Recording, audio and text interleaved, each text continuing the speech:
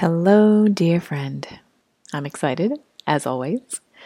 Anything that has to do with meditation brings me delight. And today we're going to be talking about self-inquiry.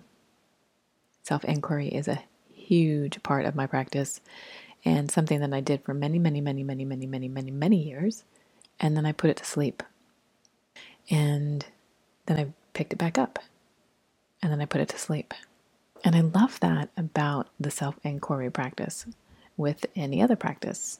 We can do something for a while and then perhaps we get tired of it and decide to do another type of practice. And the self-inquiry practice is about putting pen to paper.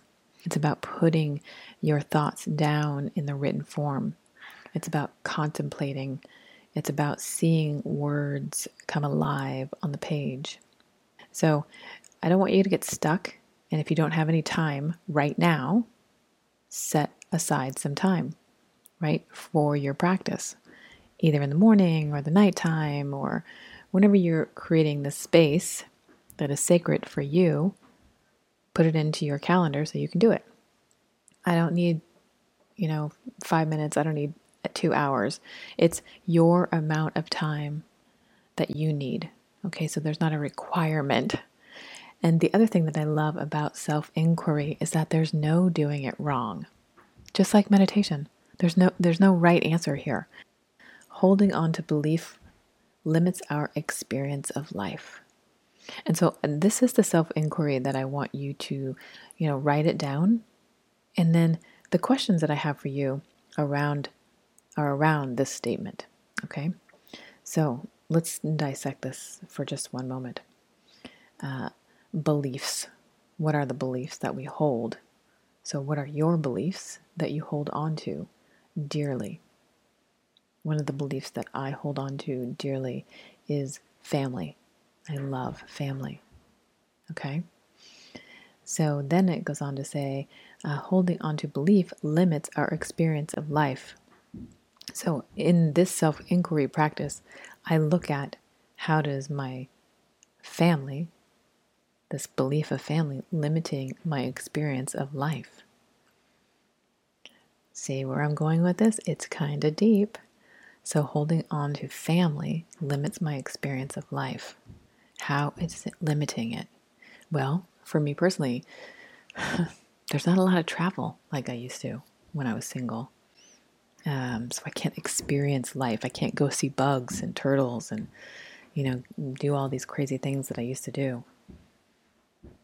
But it doesn't limit everything, right? So I really get to maybe I could twist the question and be like, well, my experiences have grown into other areas, right? So I want you to dissect Pema's statement, holding on to belief limits our experience of life. Really dissect it, take it apart. You could even look at the word holding. And what does it mean to hold something? You could look at the word limits. What does that word mean to you? What does the word experience mean to you?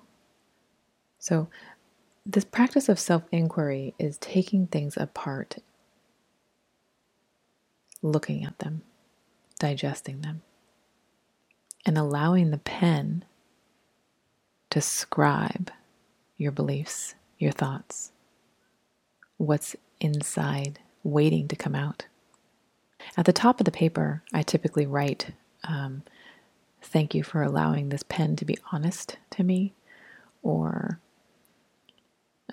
thank you for this practice time.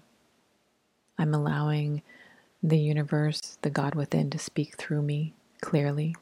And you can create whatever it is that you want to come out clearly, right? It's a moment of gratitude.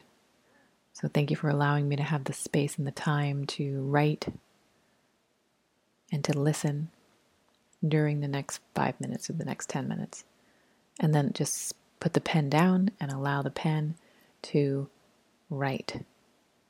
Self-inquiry is fantastic for going in and getting answers. And that's what we're looking for in this practice today. I hope you like that. Get quiet. One thing I also do before I do a self-inquiry practice is I just take a few breaths, inhaling and exhaling, feeling my sit bones on the chair or on the mat, wherever I'm at, and just feeling my feet, wiggling my toes, writing the little statement, the intention, and then getting into the writing. Okay? So, Pema's statement, holding on to belief limits our experience of life. Holding on to belief limits our experience of life.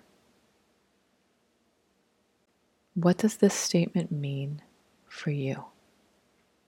All right, good friend, enjoy this inquiry.